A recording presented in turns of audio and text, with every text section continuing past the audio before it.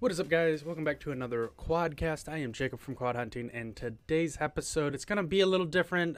There's some audio issues that we've had. No video. We were in a car while we were doing this. So there's a little bit of road noise that I tried to take out as much as possible, and it kind of affected the audio, but it was better than it was with the road noise. So it's bear with the audio. But today's episode's got my favorite guest that we've ever had on, and probably one of my favorite guests I'll ever have on the show. And that's my mother, my mom, Dr. Wendy Hunting. She hates being called a doctor, but she's got the degree, so I'm calling her a doctor. I'm introducing her as Dr. Wendy Hunting. Anyways, I hope you guys enjoyed this episode. We're going to do more of these. This is just kind of a scratching the surface episode, so I hope you guys enjoy.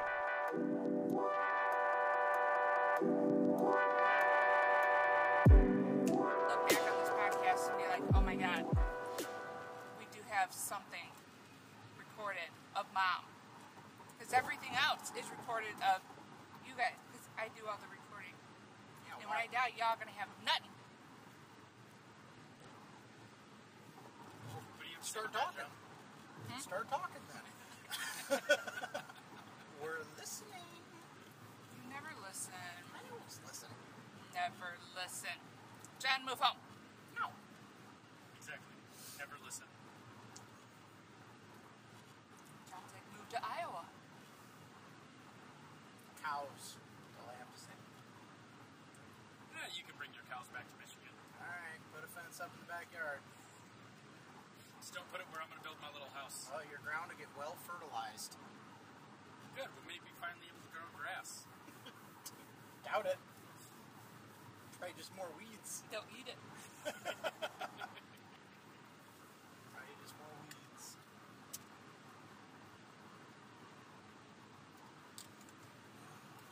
John would get mad at me.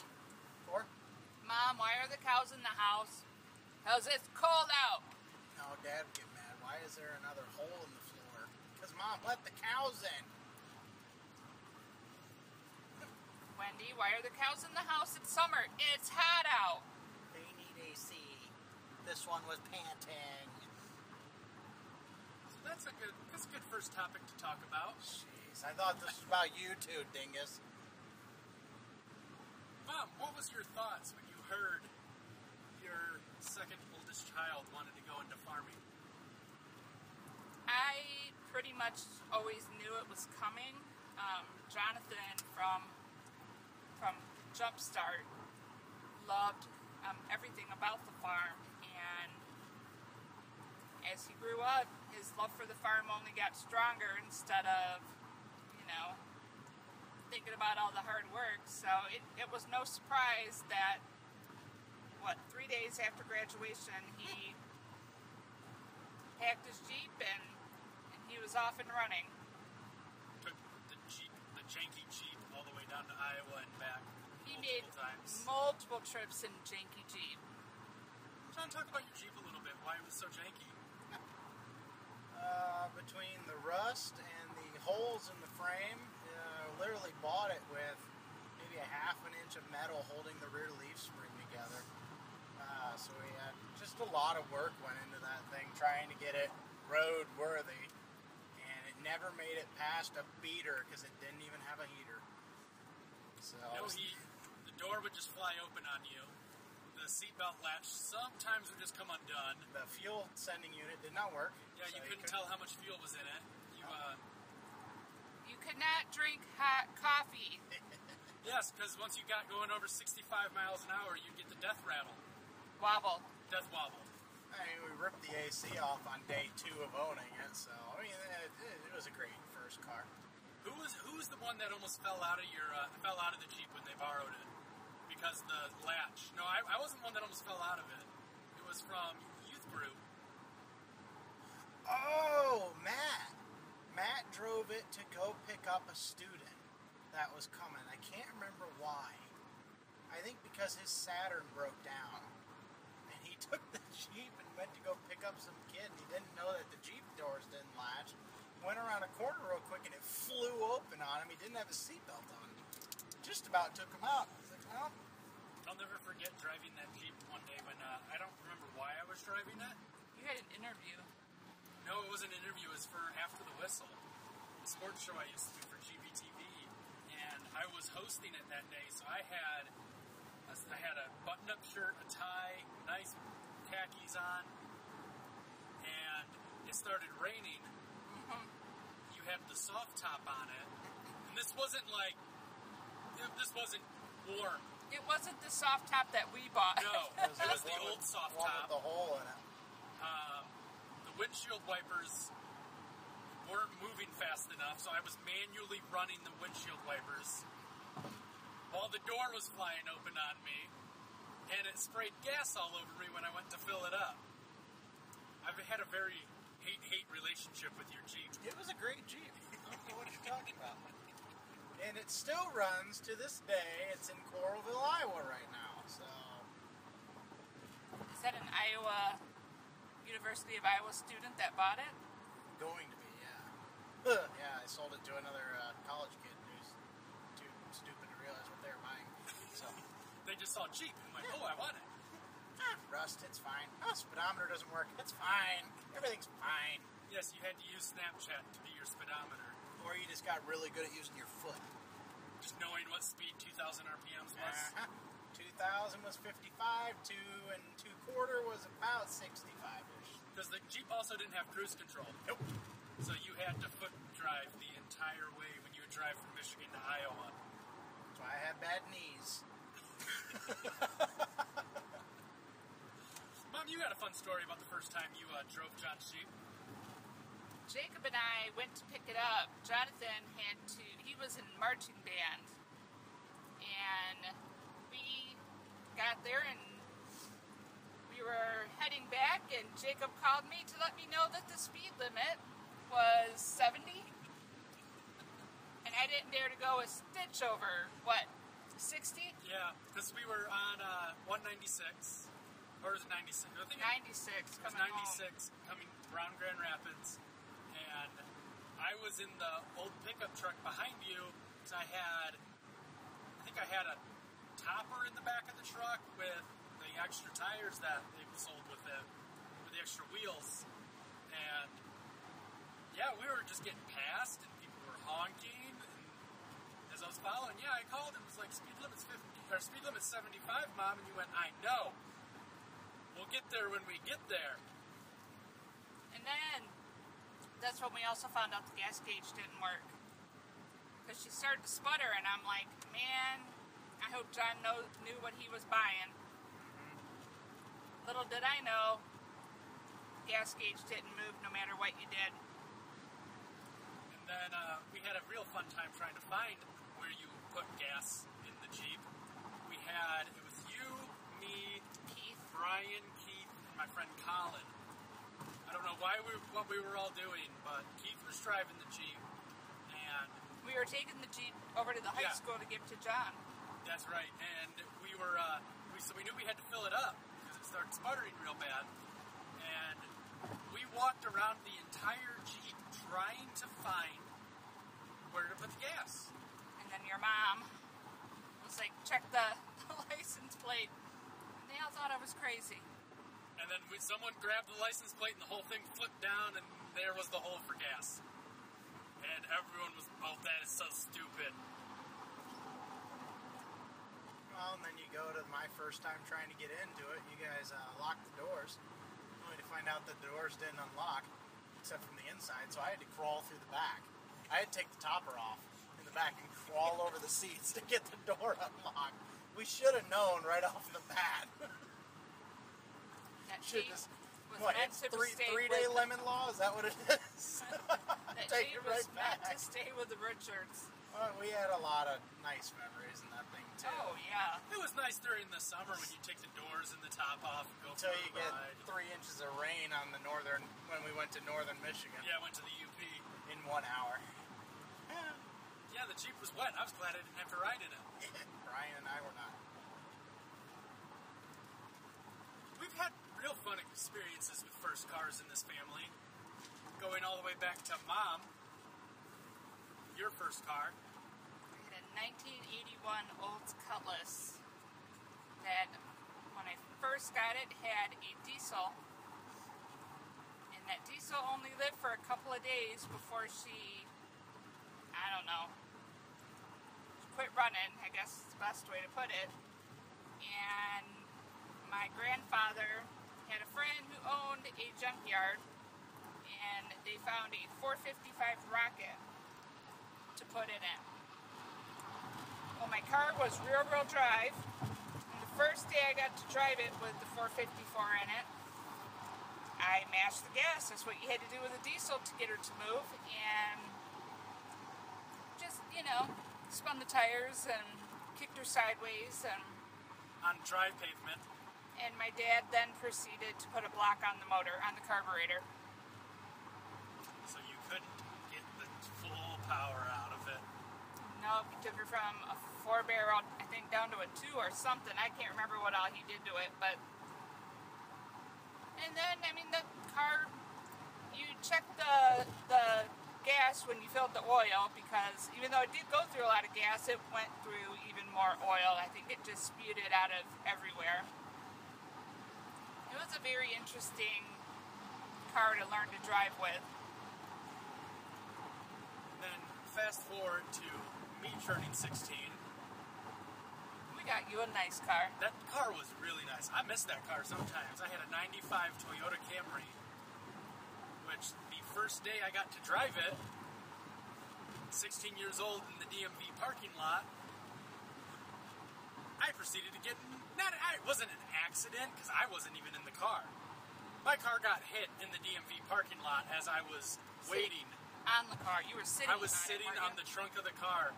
That knocked you off. Yeah, because the guy was trying to park, I don't know exactly how it happened. All I know is he said he was trying to park, and then he ended up in the side of my car. And it knocked me off the back. But that Camry went through a ton. It was another, you check the oil you fill the oil as you check the gas. It was, and then I just kind of gave it an assisted suicide. Yes. There at the end. Yes, you did. I knew it had a problem, and when I first got it, the problem wasn't that bad and would not have cost that much to fix it. The problem was I didn't have money when I first got it because I was working for $4.25 an hour at Subway, and when I finally then had a job to where I had money to fix it, the problem was so bad that it was going to cost more to fix the car than the car was even worth. So I decided to take that money and put it on a new down payment for the car I have now. But then, yes, John had his Jeep, his 95 Jeep for his first car. And Brian, who can't speak for himself, so we can make as much fun of him as we want right now, as he's listening to this, had janky Malibu. And she was janky. He bought that car, we bought the car for him, and there was dog vomit still in the back. It went through one engine. They put a new engine in it. What finally killed it?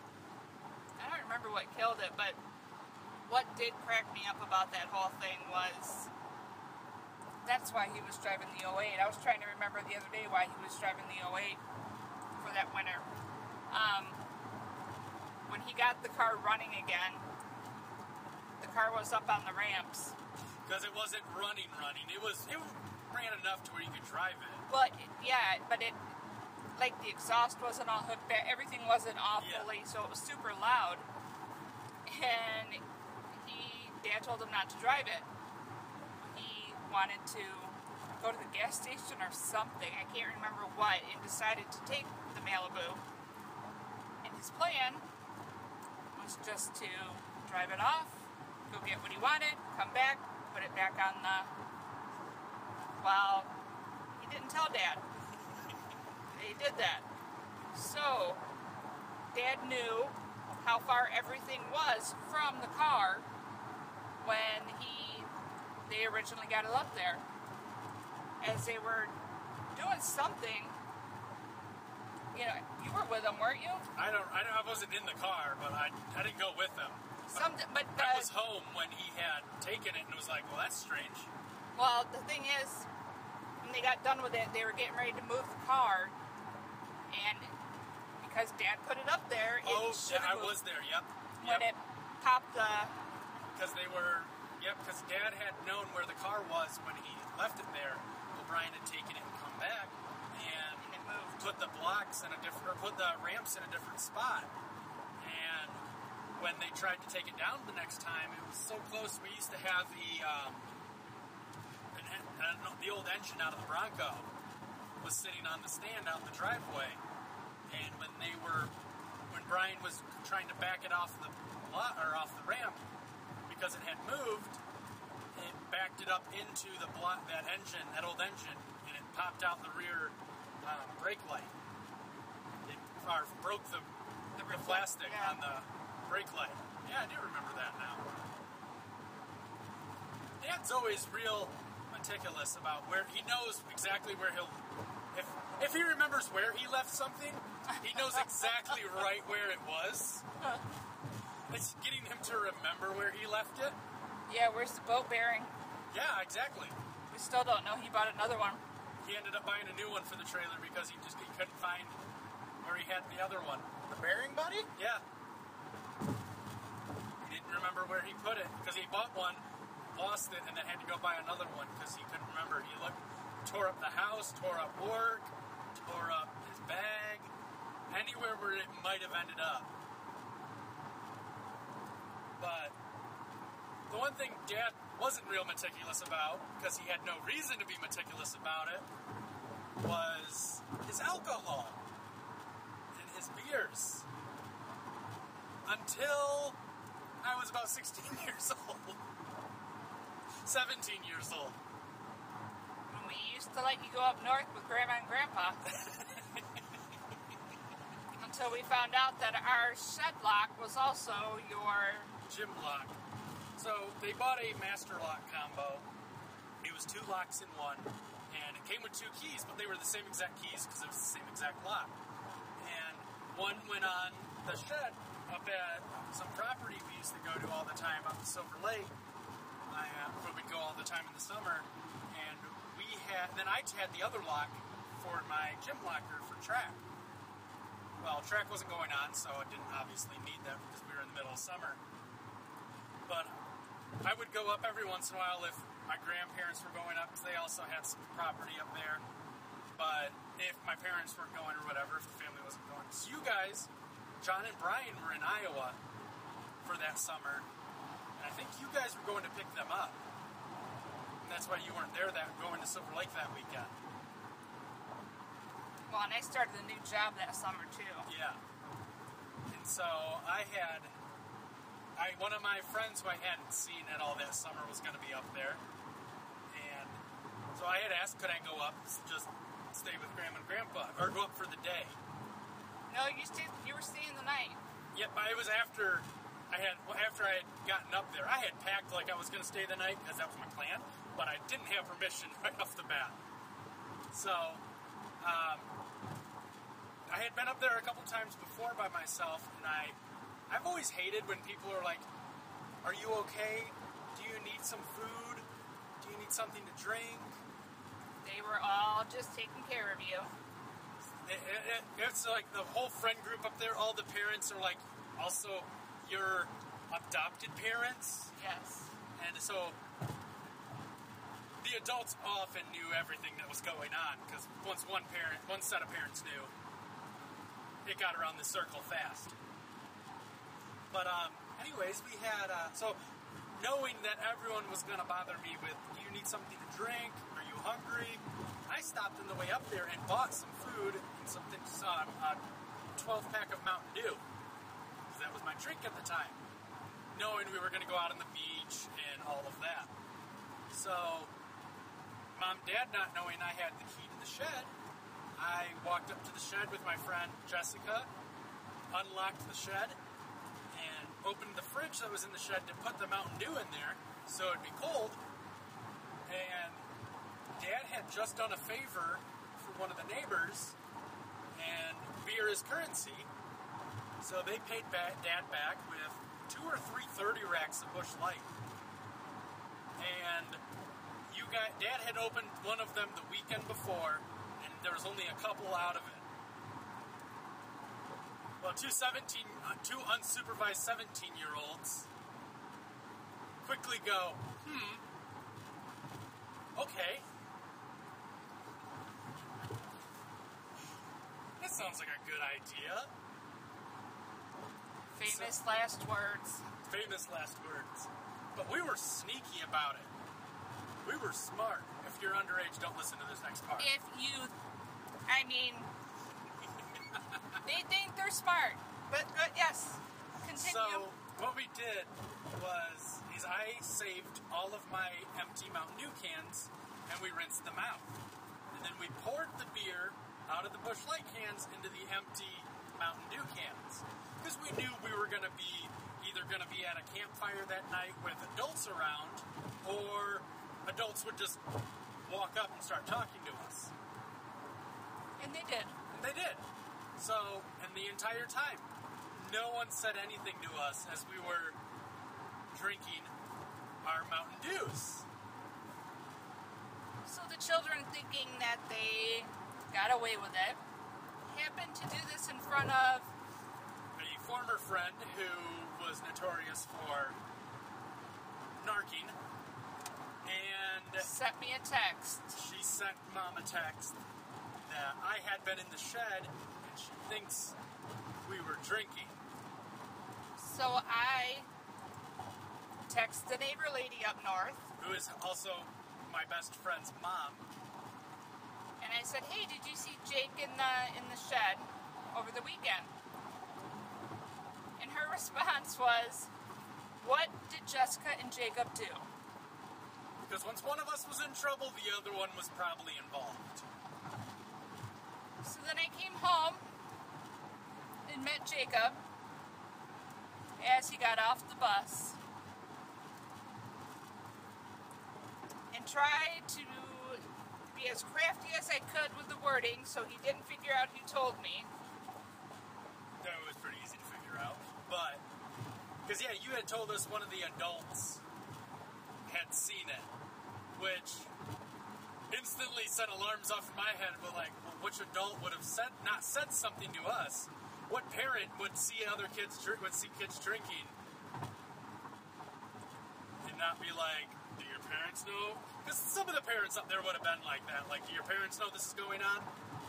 But most of them would have been like, what are you doing? We're going to talk to your parents about this. So we were able to, and you and Jessica's mom both took our cell phones away, so we couldn't communicate that entire week to figure out. There was no storytelling, figuring out the whole, what are we going to say? We all got to be on the same page. We took that ability away right off the bat. And so, of course, my side of the story is it was Jessica's idea. Jessica's side of the story is it was my idea. We still argue about that to this day. And we will still argue about it to this forever. But it was but then I remember the first, because you had told me you have to apologize to Jessica's parents. And Jessica's parents also said you need to apologize to Tom and Wendy. But I will never forget Dad's whole reaction to the whole thing was when you told him, he's like, it's not that big of a deal. I was drinking when I was his age with my parents. They were safe about it. They weren't going out partying, driving, or anything like that. And all you had to say to him was, it was your beer. Yes. Then I was in trouble. And I had to pay bar rate. $4 for a can of Nasty Busch Busch Light. I still won't drink Busch Light to this day because of that. I don't like it. I didn't even finish my can because like you think like, oh, beer's good, all the adults drink it. Beer is not good. Beer is an acquired taste. Beer is disgusting. I still am not a huge fan of it. But I remember getting back up to Silver Lake that next weekend, and you had said you need to apologize to the Yankees before you can go do anything. And I was like freaking out, panicking. So I unloaded the entire truck full of groceries. I unloaded the groceries into the trailer, put them all in their spots, trying to kill as much time as I possibly could. And I walked over, and it was just like, sorry about last weekend. And her dad reached over and gave me a hug and was like, you guys are fine. Just be smarter next time if you do it. And we did the same thing to Jess. Jessica gave Dad a hug, and he's like, that was honestly pretty sneaky. Yeah. Because you guys, when growing up, you guys never told us, don't drink. You told us, if you're going to, be responsible. Which I always thought was the smartest thing a parent could do. Excuse me, because when you're younger, you kind of want to do those things that you know you're not supposed to do. There's more incentive to want to do it. But when you guys went, be responsible if you're going to do it, you're like, well, damn it, now it takes part of the fun out. Yeah, we never really made it a sin in the house. Yeah, drinking wasn't like, can't drink, it's awful to drink, drinking's terrible. No, you guys were, even when you were little, here's some whiskey, you guys aren't feeling well. Or it would be, you would put the can on the table, and when you're young, a can of beer looks like a can of pop. So you would grab it and take a drink out of it, and you'd get laughed at when your reaction was, eh. Yes. Remember that dragon's milk? Yep. That stuff was gross. That stuff is terrible. Yep, when Dad took a drink and he's, here, kids, come here. Try But this. it was never in an irresponsible. You guys never encouraged it either to be like, here, drink this. Or, yes, you can drink. It was just if you're going to do it, be responsible. And that was kind of your guys' parenting method on a lot of things. Never really made it, there wasn't too many, like, bad things. There were consequences to the action. Yes. Whether the good or bad, but there was never a right or wrong necessarily. All actions just had a consequence. Yeah, and the consequences, as the firstborn, I think were, little bullshit. Some of us were just better children. Here we go. As Mom and Dad like to say, I was the guinea pig. They figured out which punishments worked and didn't work on me. I mean, good Lord. Jacob, everything was, you were grounded for life. How was that summer of C-? Oh, the summer of C-. So, education was always really important, and is always really important, and should always be a focus. For me, for a while, it wasn't. Pretty much most of middle school. And the rule was, we were not allowed to play video games, number one, Sunday night after 5 p.m. till Friday night, 5 p.m. And you only got to play if. You only got to play on the weekends if your grades were a C or better. And. No missing assignments. Well, I hated homework. So, I had some missed assignments, which ultimately brought my grades down. And it was the only time until my senior year of high school where I had finished with below a C in a subject. And it was my final report card of the year. I finished with a C-. So, I was grounded that entire summer. Not grounded, I couldn't play video games that entire summer. But you did But here and there. I did. Yeah. Just never in front of us. Yeah, never in front of Mom and Dad. I was the babysitter when they would go to work, so... But what I will never forget is when we had just recently moved out to Grand Haven. We had just moved from living inside of our travel trailer to living inside the house.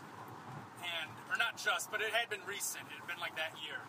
And for whatever reason, I can't remember why, the Nintendo 64 was not allowed to come inside, wasn't inside the house for whatever reason. It was in the trailer. And I can't remember why that was, but I remember us kids While you guys were at work, we would go out to the trailer, play Nintendo 64 all day until about 1 p.m., and then we'd go back inside, clean the house, and then wait for you guys to get home from work. What other stories did Mom and Dad not know, John? Plead the fifth.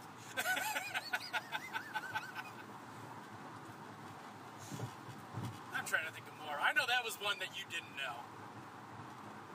But there was one that came out a few years ago. There was a story.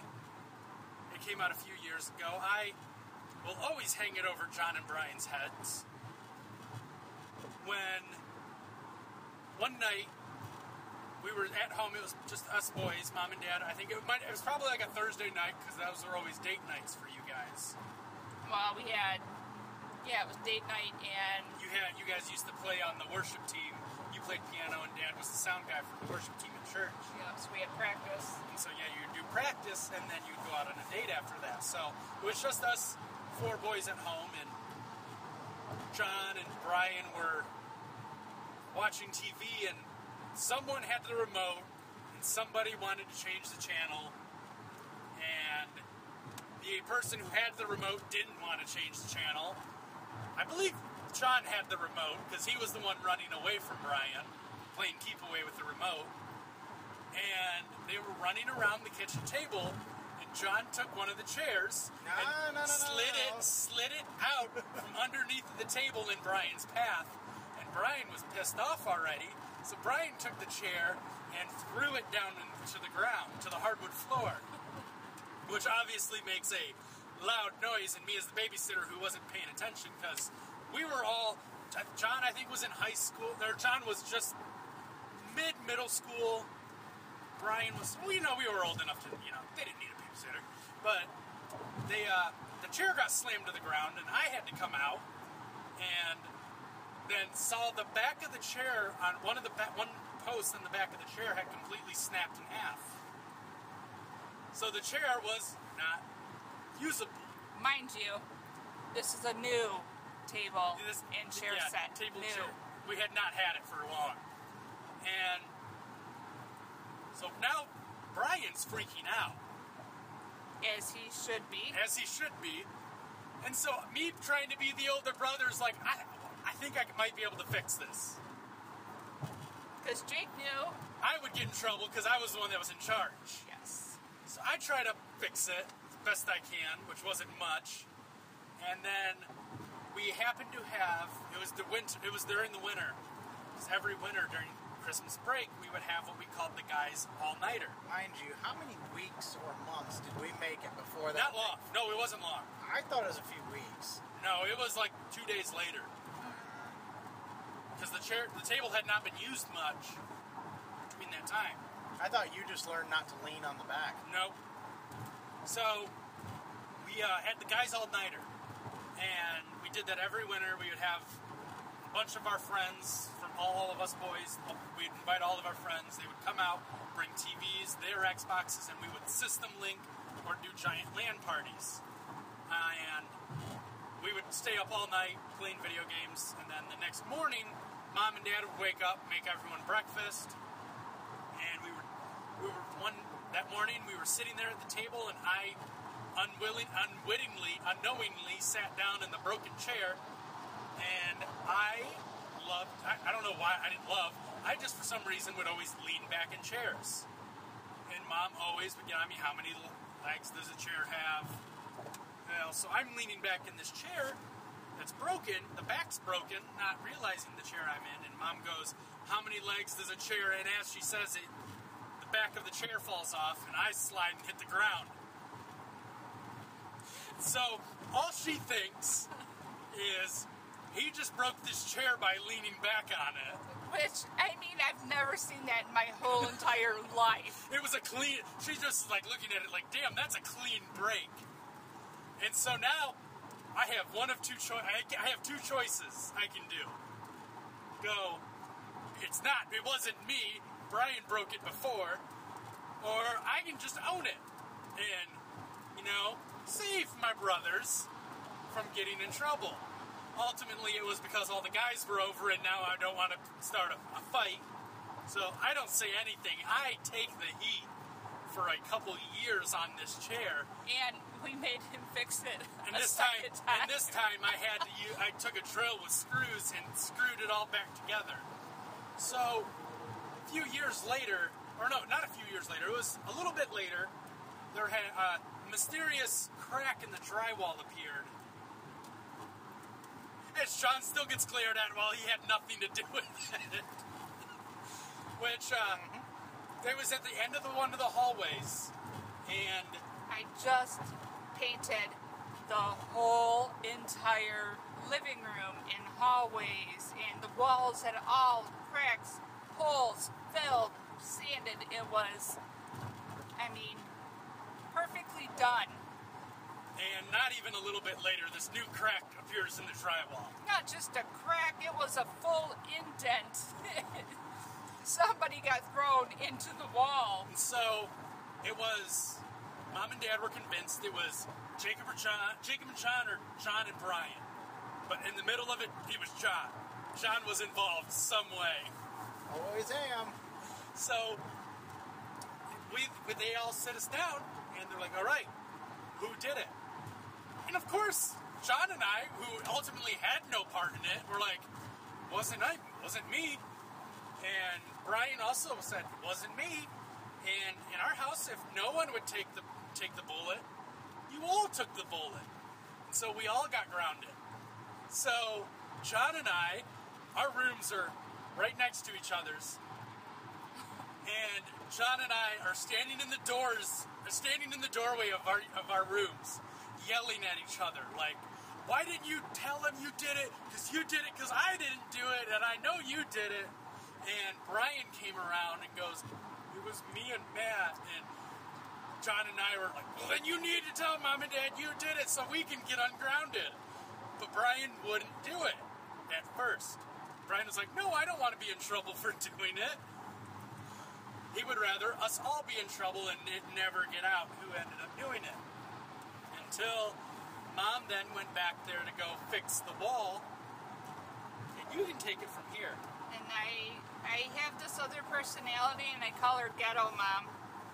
And she kind of popped out that day, and I was right outside of Brian and Matt's door, working and complaining very loudly about how I didn't do it, but yet here I am having to fix it, and a few other choice words, very loudly. And Brian came to the doorway and said, Mom, I'm really sorry. Matt and I did that. Matt had pushed Brian into the wall. And that's when I realized that my little baby wasn't a little baby anymore. Yeah, I realized Matt wasn't a little baby anymore when he put me in that headlock that I couldn't get out of. Do you have a story like that, John? Matt? Yeah. Where you realized Matt's not a little kid anymore. How about his running hugs? Not yet, man. He'd coming home just to visit after being in Iowa for a while. Yeah, he would full on charge at you, and if you didn't have your legs braced and ready to go, he would take you to the ground with him. So you had to prep a little bit. My goodness, you'd make a heck of a linebacker.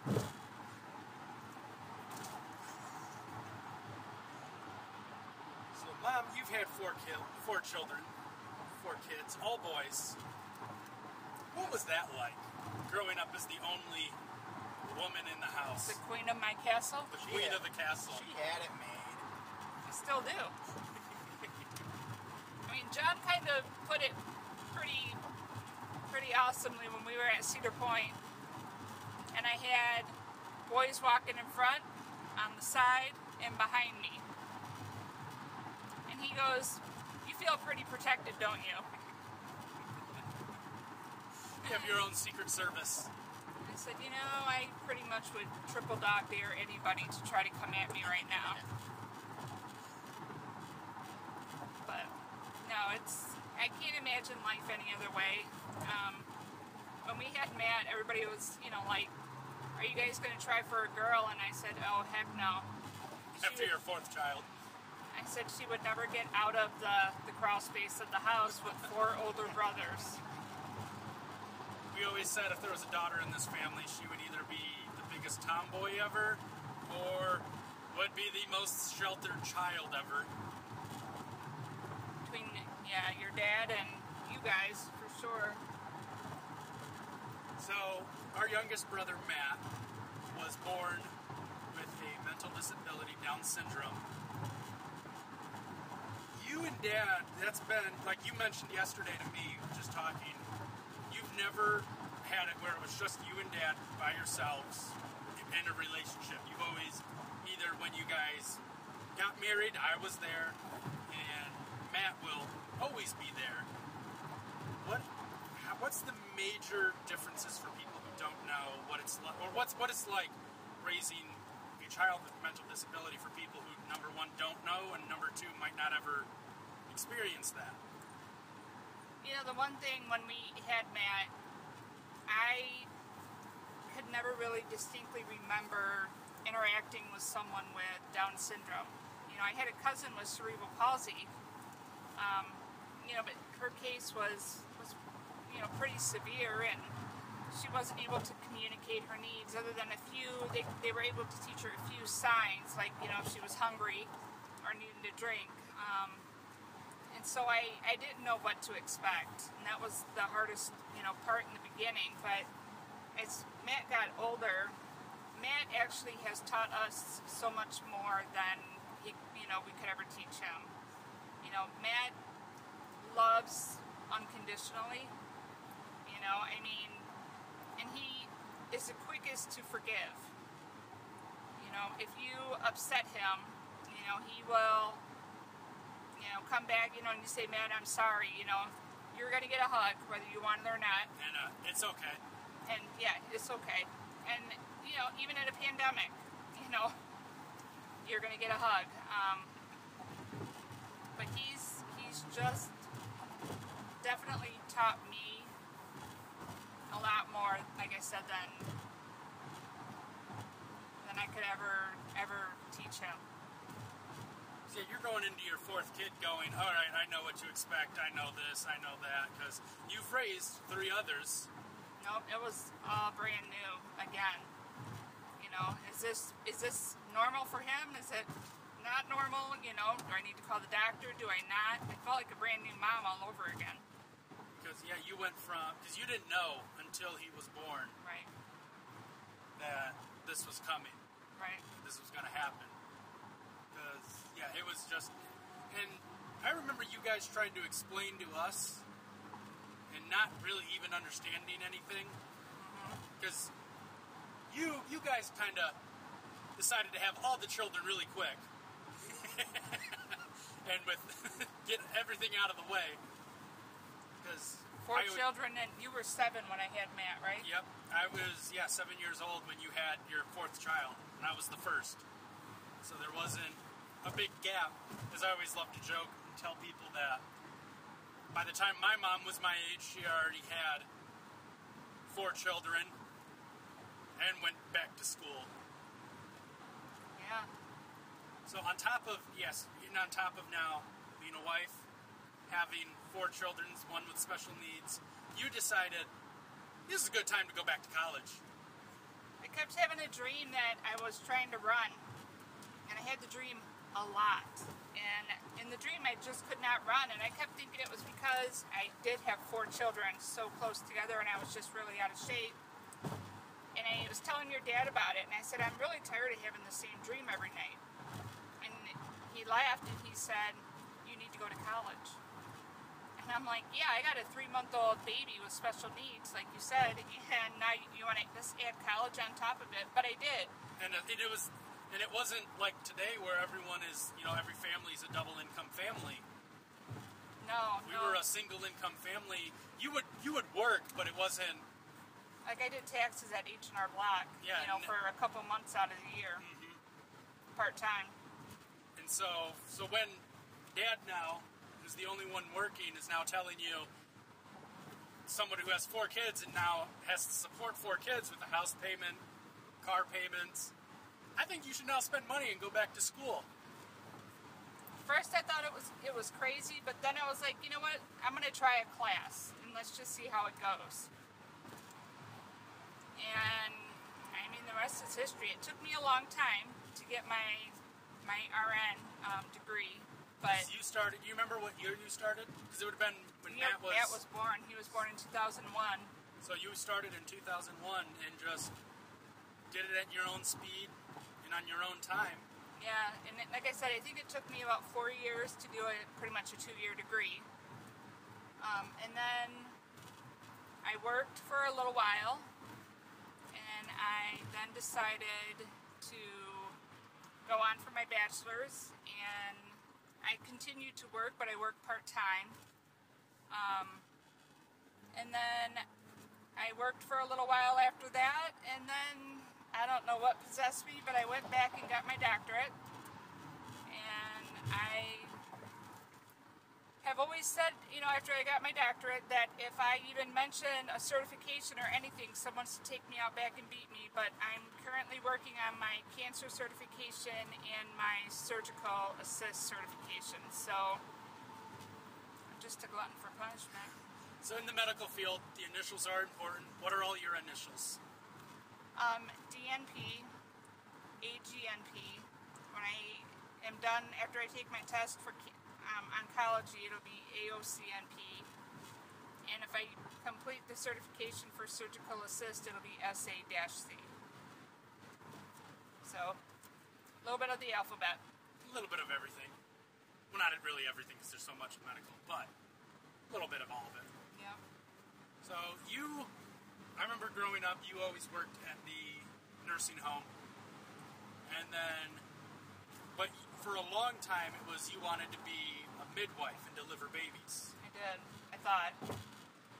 And so, all of a sudden, so you were working on one end of the life cycle, wanting to work on the other end, and you come home and go one day, you say, like, I take a job, I'm going to work in cancer. And I had teased you a little bit, going, well, now we're going to go from working in an area where everyone dies to now working in a field where people are still going to die. And what possessed you to go into cancer? When I was working in the nursing home, you know, I worked my tail off for that RN degree, and there's a lot of skills that you do if you're in the hospital or if you're, you know, in a cancer center, that you use, and you stay sharp and you're good. And in the nursing home, a lot of times RNs are not on the floor. And if they're on the floor, you're kind of just handing out pills. There's not a ton that I was doing at the time. And being one of the only RNs on the floor, though, if somebody was sick, the unit manager, who was an RN, and that's what I did, would have to go start the IV. And I missed the IV a couple of times, and it bothered me because it was a brand new skill set, and I just worried that, you know, I wasted all that education. So that's kind of what made me start looking for another job. I like my weekends with my family, and so I wanted a job that was still going to be daytime, not night shift, and wasn't going to be on the weekend. And so Cancer and Hematology in Muskegon had a position open, and I interviewed, and shockingly I got it.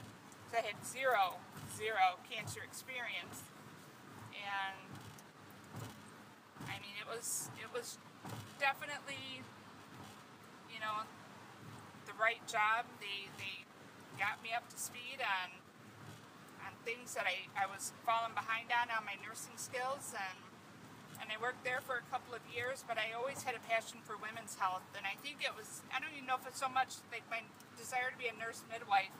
I think it was just to care for that population, you know. So then I went to be a chemo nurse at Gynecologic Oncology, and that's where I'm still practicing now as a nurse practitioner. So, kind of going off of that, I've gotten some questions from some of my friends, people you've never met, but they know me. So they kind of want to know the mom behind me. Who created that? Exactly. One of the questions they had, kind of following off of this, was, what would be your dream job if money was no object? Right now, I would love to be able to travel. And that's, I don't know, I would love to be able to do what I'm doing in gynecologic oncology and still doing women's health, but be able to travel and do it. So just be going between different hospitals in different areas, or traveling to the patients? You know, I would even be okay with, you know, hitting some of the more rural areas. You know, we have patients that drive all the way from the UP to come down and see us. You know, there's not a lot of us out there. So, I mean, even going to the rural community and being able to care, you know, for people that otherwise, you know, either they're not going to get care or, you know, they're traveling a long way to do it. I would love to be able to just care for anybody and everybody, you know, regardless of ability to pay. That's always kind of bothersome to me that, you know, when you hear, you know, people avoid going to the doctors because they can't pay for it. You know, and I told Dad already, I would love to be able to, before I retire, you know, to be able to go into some of the poorer communities and do the, you know, like the clinics and I just think that would be really cool. Another question they had was, and I think I might know the answer to this one, but what's your dream car? Car? What's your dream vehicle? Because you've been talking about lately you want to get another minivan like you had when us kids were growing up, but I know that's not the one you're like, I really want that. I would love to have a not Focus styled Mustang. So not a new Mustang.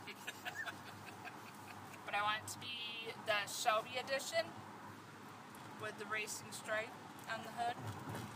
I want it to be purple, dark, deep purple.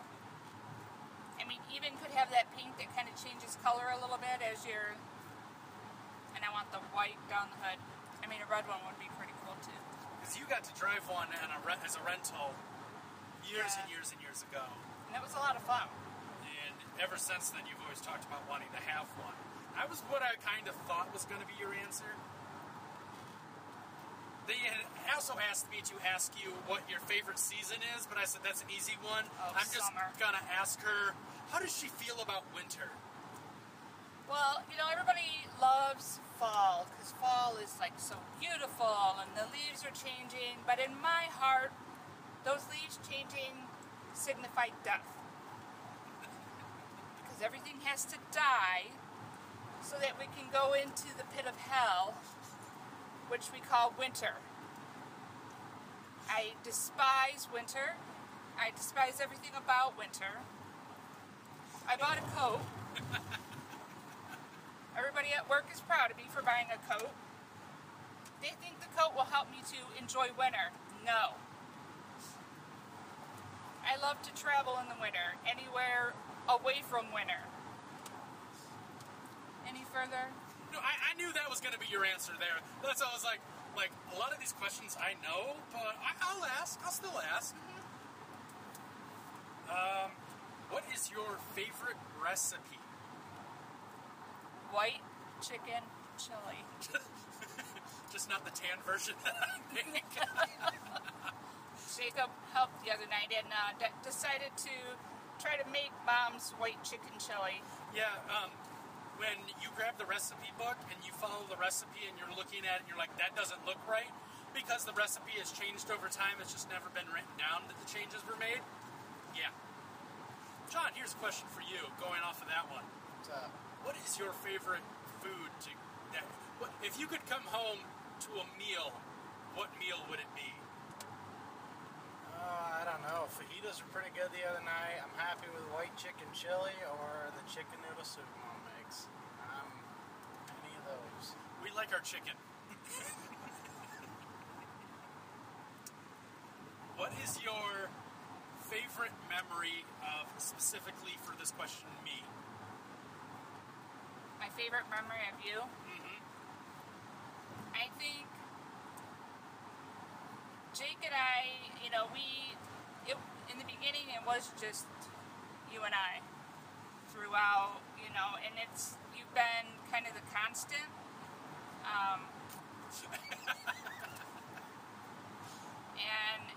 And I think it's like your senior year, going through all of those,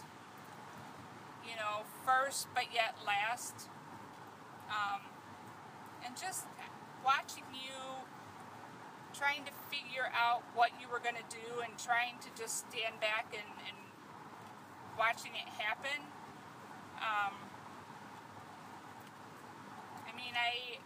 One of my favorite stories about you, though, is, learning to brake at red lights.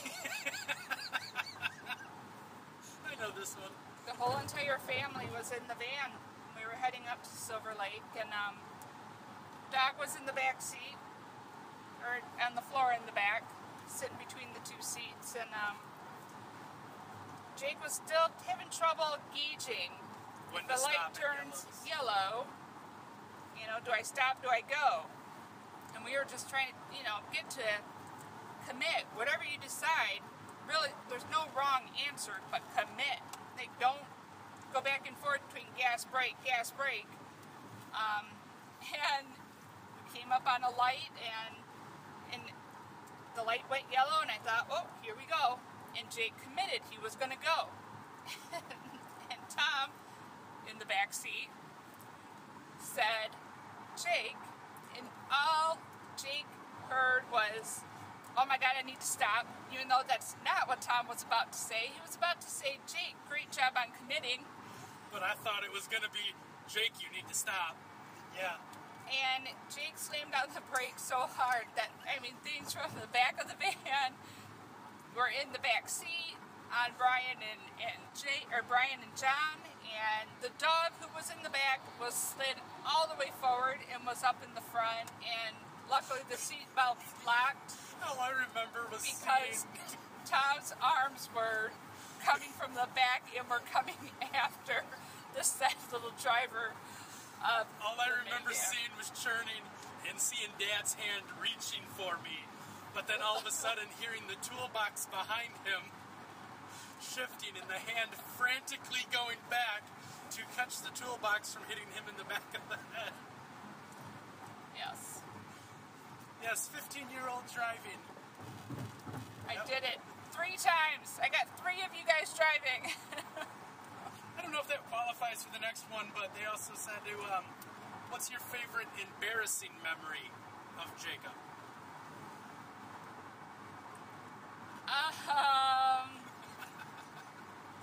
Let's see.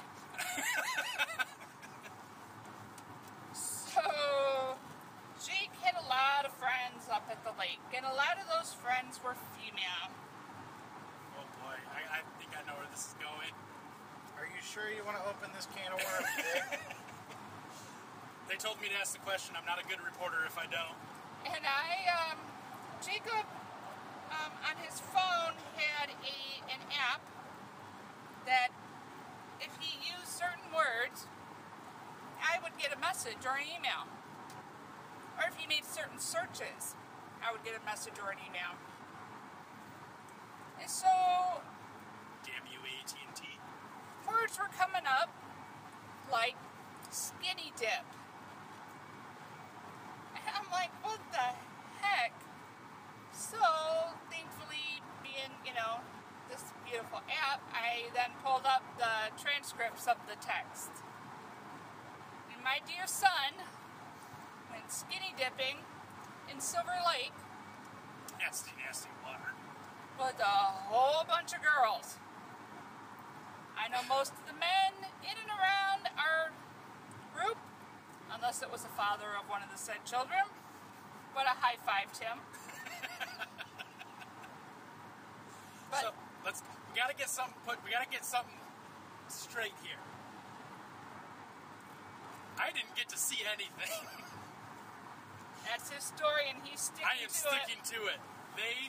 So there was a dock. The girls went on one side of the dock, which was full of boats, and I had to go on the other side of the dock, which was full of boats. So I was skinny dipping by myself. Let's get that straight. There was no, I know. I hear you. yeah, I'm sticking to that story I because it's hear the you. truth. Okay. Next. If otherwise, I would have been bragging about it.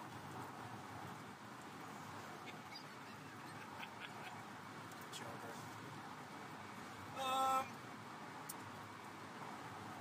Here's one that is, how does it feel knowing you raised the coolest person I know? They know me and Brian, so which one are they talking about? What was it like to raise 4 boys? Is the question, is what I just heard. Yeah, you can go with that. Okay, yeah. You guys definitely gave me a run for my money. Especially when you guys would all team up. But for the most part, you guys were pretty good at narking each other out. But I think there were quite a few times where, you guys, like the chairs, you guys did hold that together for quite a while. But I can't imagine life being any different. I do remember one night laying in our travel trailer, and we had a couple of extra guys with us. Well, we had 3. Yep, there was 9 of us total inside this trailer that was said could sleep 9, but It shouldn't have. But there was just so much chaos and noise, and I laid in bed, and Tom looked at me, and he goes, "What are you smiling about?" And I said, "What are you talking about?" And he goes, "You are smiling." He goes, "You love this chaos." And I said, I don't know, I do. I mean, I love it when even when the guys get loud now. I mean, and there's some nights we get pretty darn loud.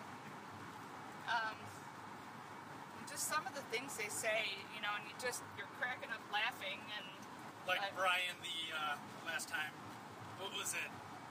Pizza dough boobs and pepperoni nipples. yes, I mean, and that And titty twisters. nipple cripplers. My friend Justin and I were going to open a strip club called Pips Nips. And he was mortified that He was I did mortified that. that I told you that.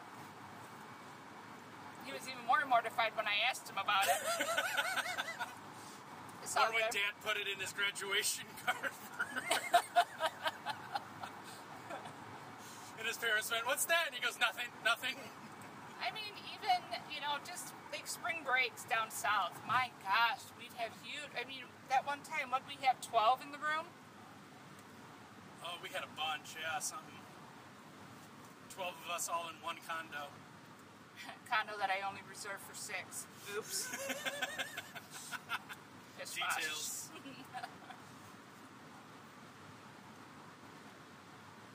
Off of what it's like raising 4 boys, last question. Who's the favorite? I mean, As she looks at John, by the way, for people who can't see anything, because you're only listening to this. no, I always love to look at everybody's faces whenever you guys are like, "Who's the favorite?" Because you all are like, I mean, John's favorite. No, Jake's favorite. I mean, no, Brian must be the favorite. We all know And then it's Matt. everybody We at all the know end it's of the day Matt. says Matt.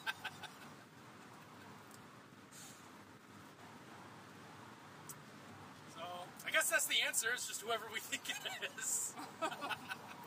She always loves to say, "You're my favorite oldest son," or "You're my favorite son named John." Her favorite son name starts with a B. She can't say that for John and I favorite son that starts with a J because, well, that's, yeah, obvious.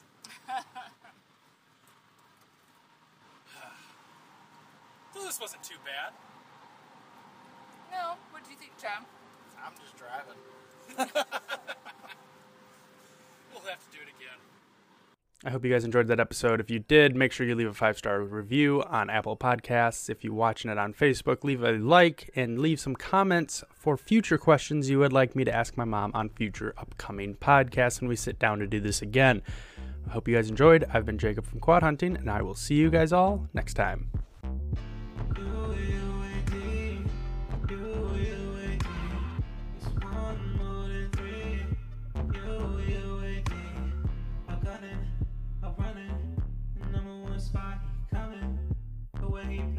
Stunning, and his friends always pouting. You and me,